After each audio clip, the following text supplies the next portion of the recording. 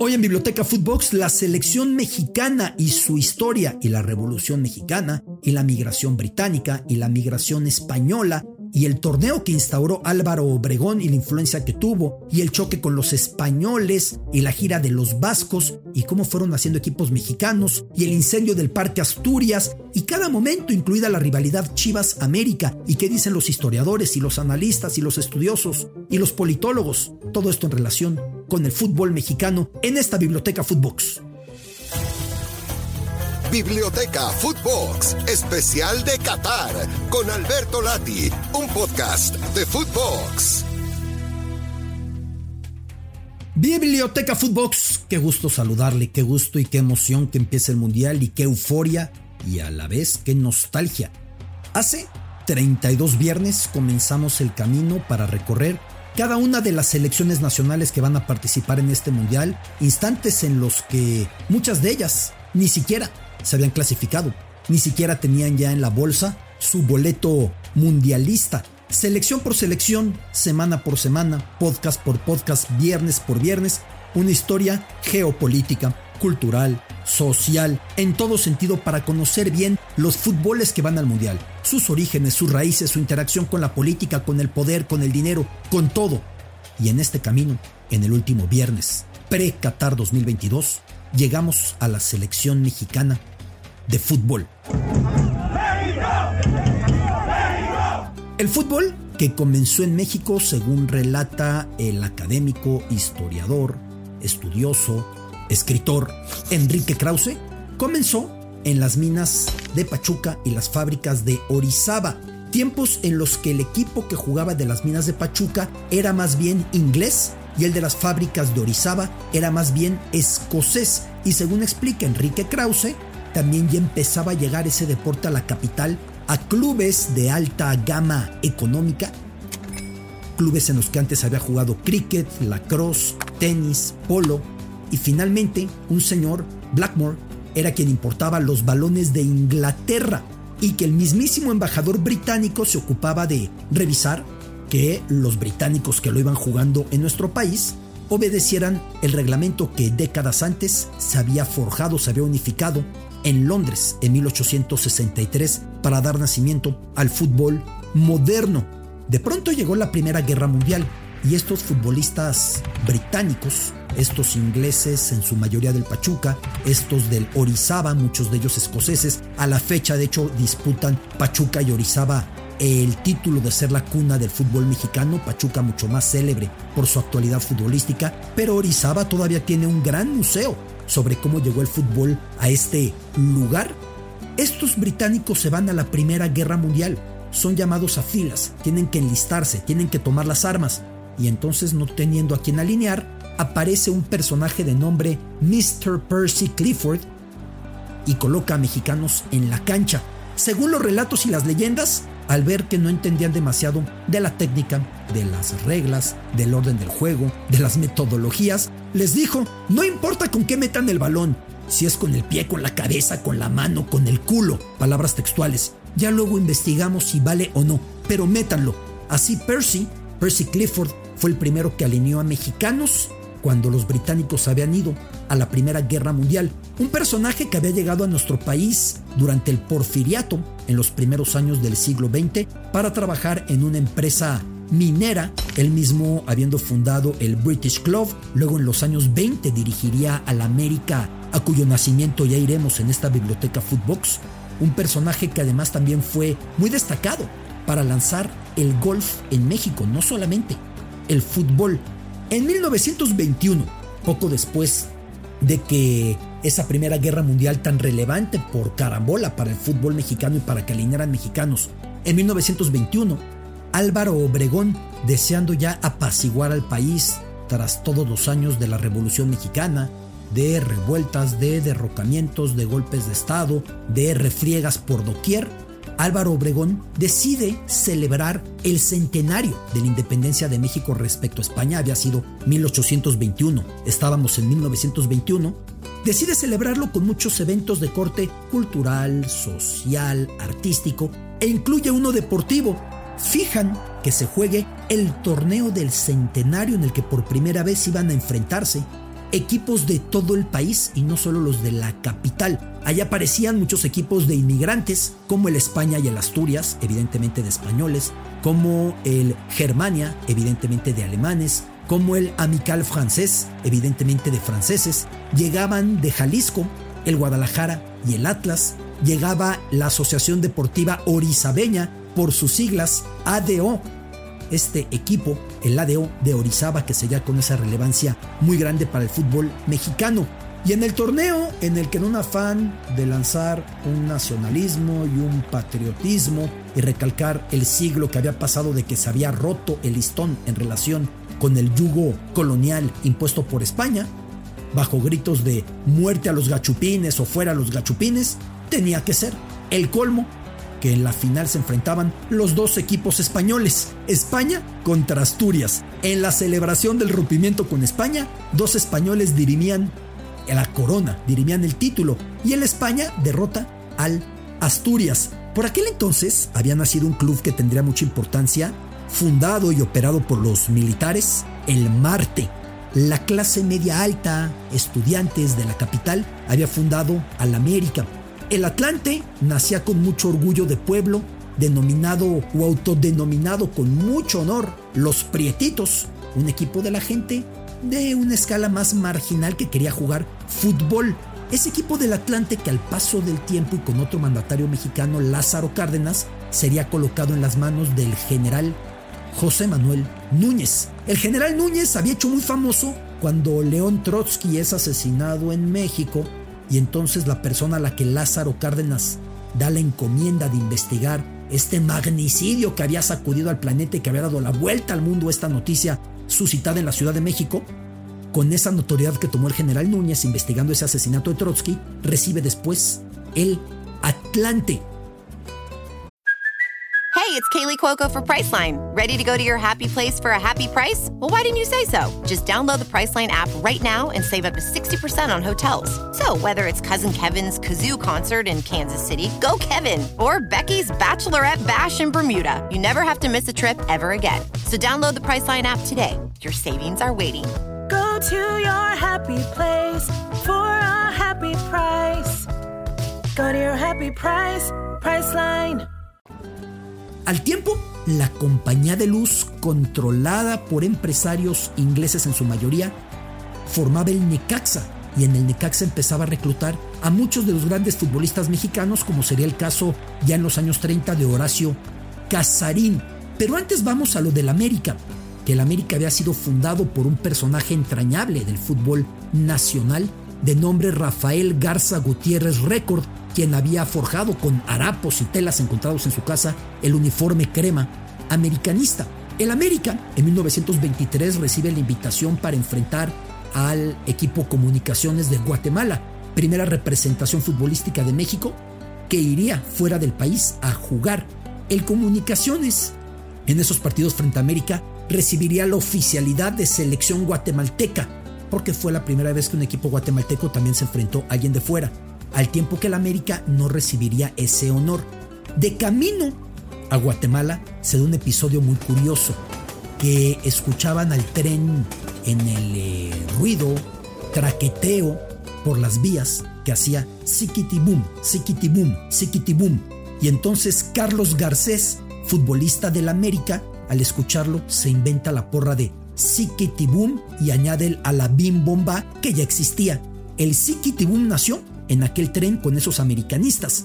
El equipo guatemalteco devolvería la visita, el América reforzado por el Atlante ya recibiría el término o la denominación selección mexicana y empezaba el camino para el equipo mexicano con ese América reforzado por atlantistas. Partido, por cierto, disputado esos primeros del América reforzado por Atlante en los primeros años 20, que se jugó en el Parque España, que se encontraba en el corazón de la colonia Condesa, en la Ciudad de México, en ese Parque España, y el América que echaba a andar esa historia. Rafael Garza Gutiérrez, apodado Récord, terminaría por ser muy relevante, dirigiría al América en muchas etapas, en 3, en 4 etapas, y también en la selección mexicana. Se juntaría un equipo mexicano para ir al primer torneo oficial de fútbol en el extranjero de nuestra historia.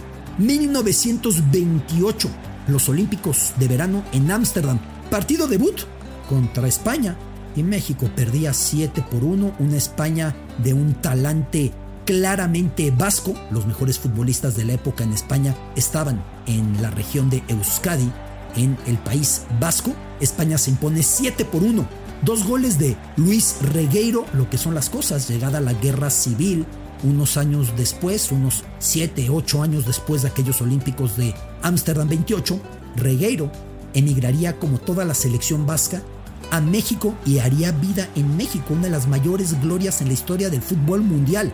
Me atrevo a decirlo. Su hijo también sería muy destacado en nuestro fútbol con ese mismo nombre. En ese partido, más futbolistas vascos anotaron a México. Yermo, el caso de Marculeta, Ángel Mariscal, que para el Mundial del 34, si les interesa, escuchen el podcast sobre la selección española, cuando la Italia de Mussolini saca a trancazos a España en los cuartos de final ante la complicidad del árbitro. De los lesionados fueron el Divino Zamora y Ángel Mariscal, que antes de aquel partido, 6 años antes, ya había sido seleccionado español y había anotado a México.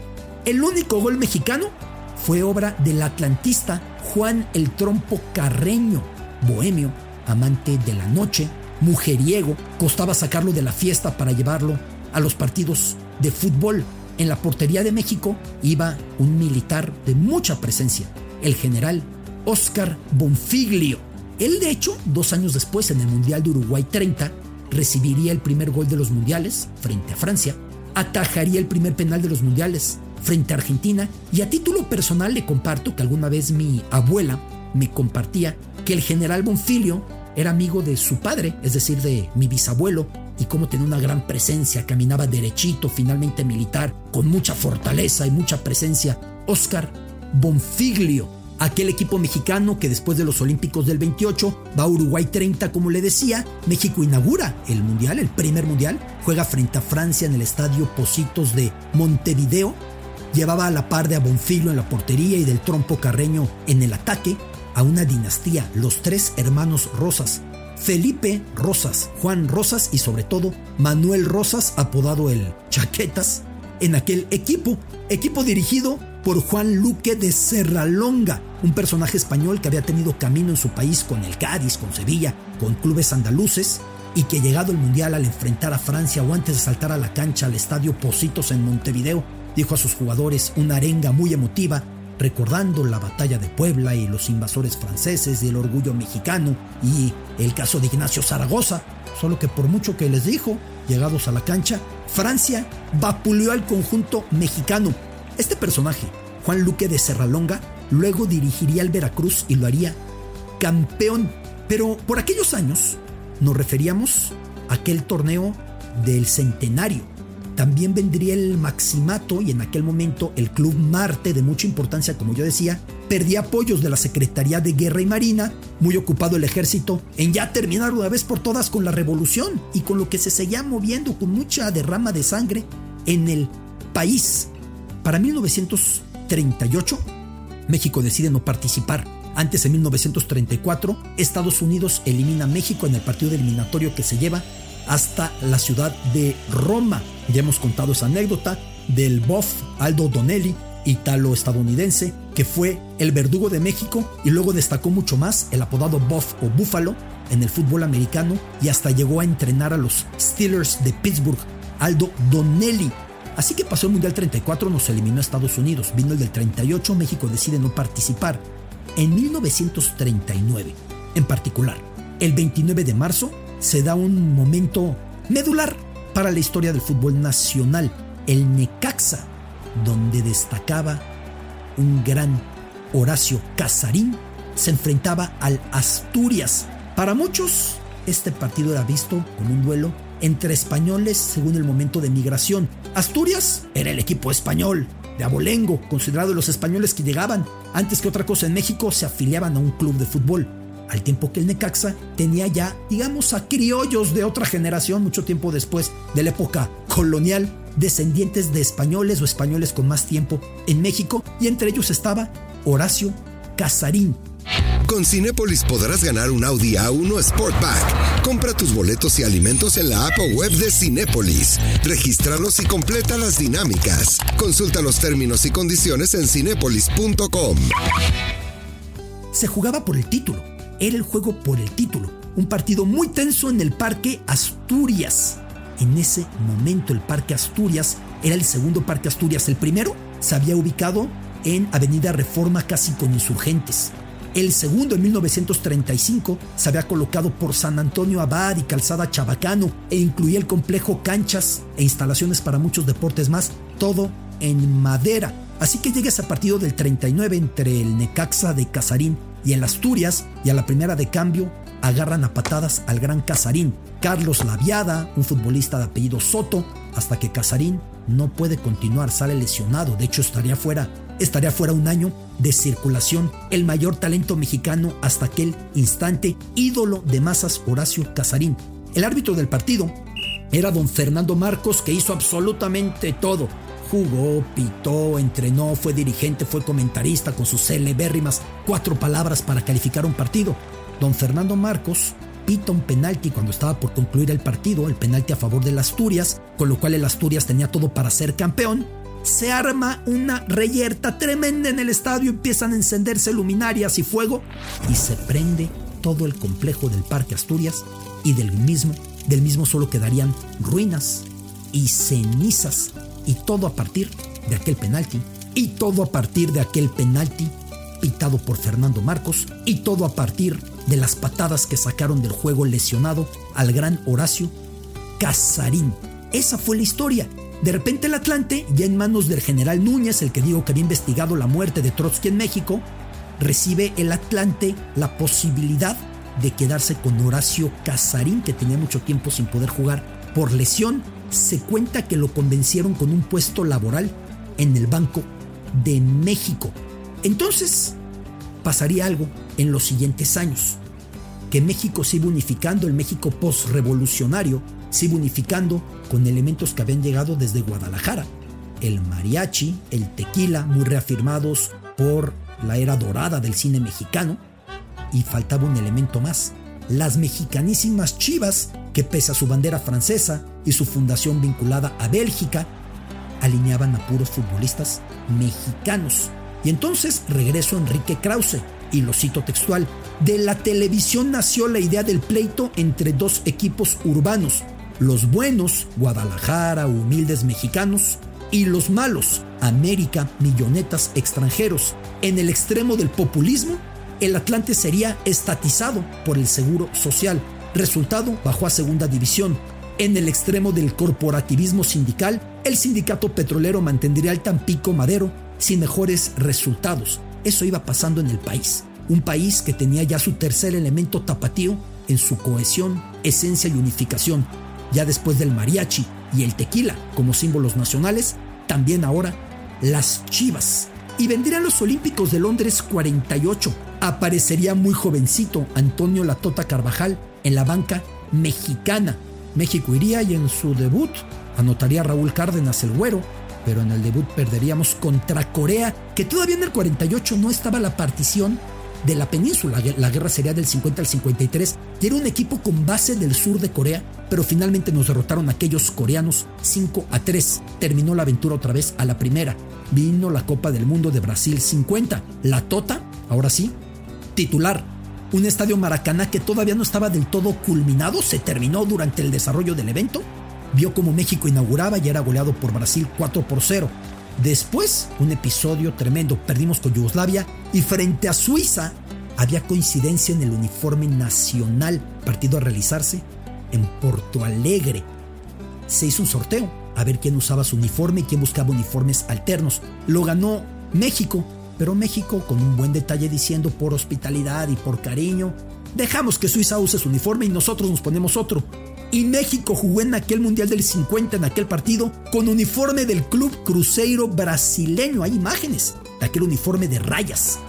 Lo mismo pasaría, por cierto, 28 años después, en Argentina 78, en el duelo entre Francia y Hungría, cuando Francia tuvo que utilizar el uniforme del Club Kimberley, nada menos, en un partido en La Plata. seguía el camino de México y los resultados no llegaban. En 1954 México estuvo muy cerca del empate contra Francia. Anotó José Luis Lamadrid, quien por cierto luego haría gran dupla como comentarista y analista con Fernando Marcos, aquel árbitro del incendio del Parque Asturias. Anotaría Tomás Balcázar, el abuelo de Javier Chicharito Hernández, a Francia, tal como Chicharito anotaría a los franceses, pero en Sudáfrica en 2010.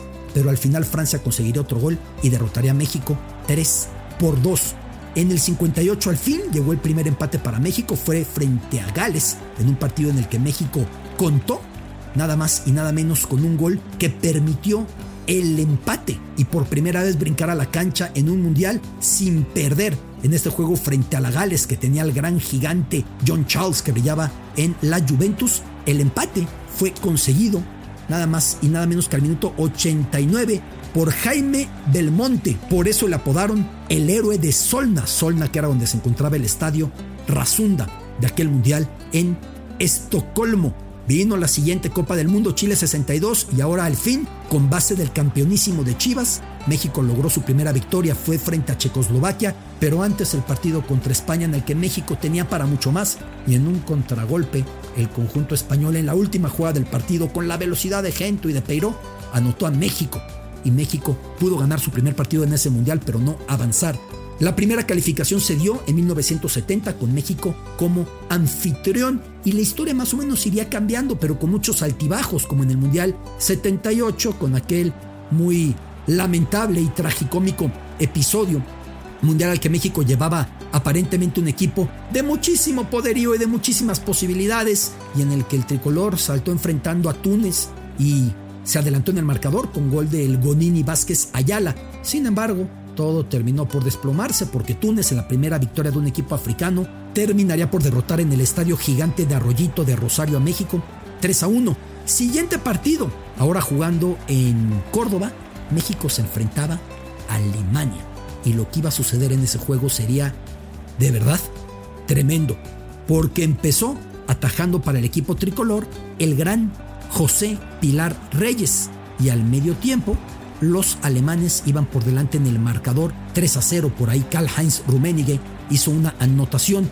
Pilar Reyes se lesionó, entró por él Pedro Soto. Terminado el partido, llega Pedro Soto al vestuario después de haber atajado el cierre de la primera mitad y la segunda, y Pilar Reyes, en la camilla todo dolorido, le dice: ¿cómo quedamos? Y Pedro Soto le responde: empatamos a 3. No, empatamos tú y yo, 3 goles a ti, 3 goles a mí, perdimos 6-0.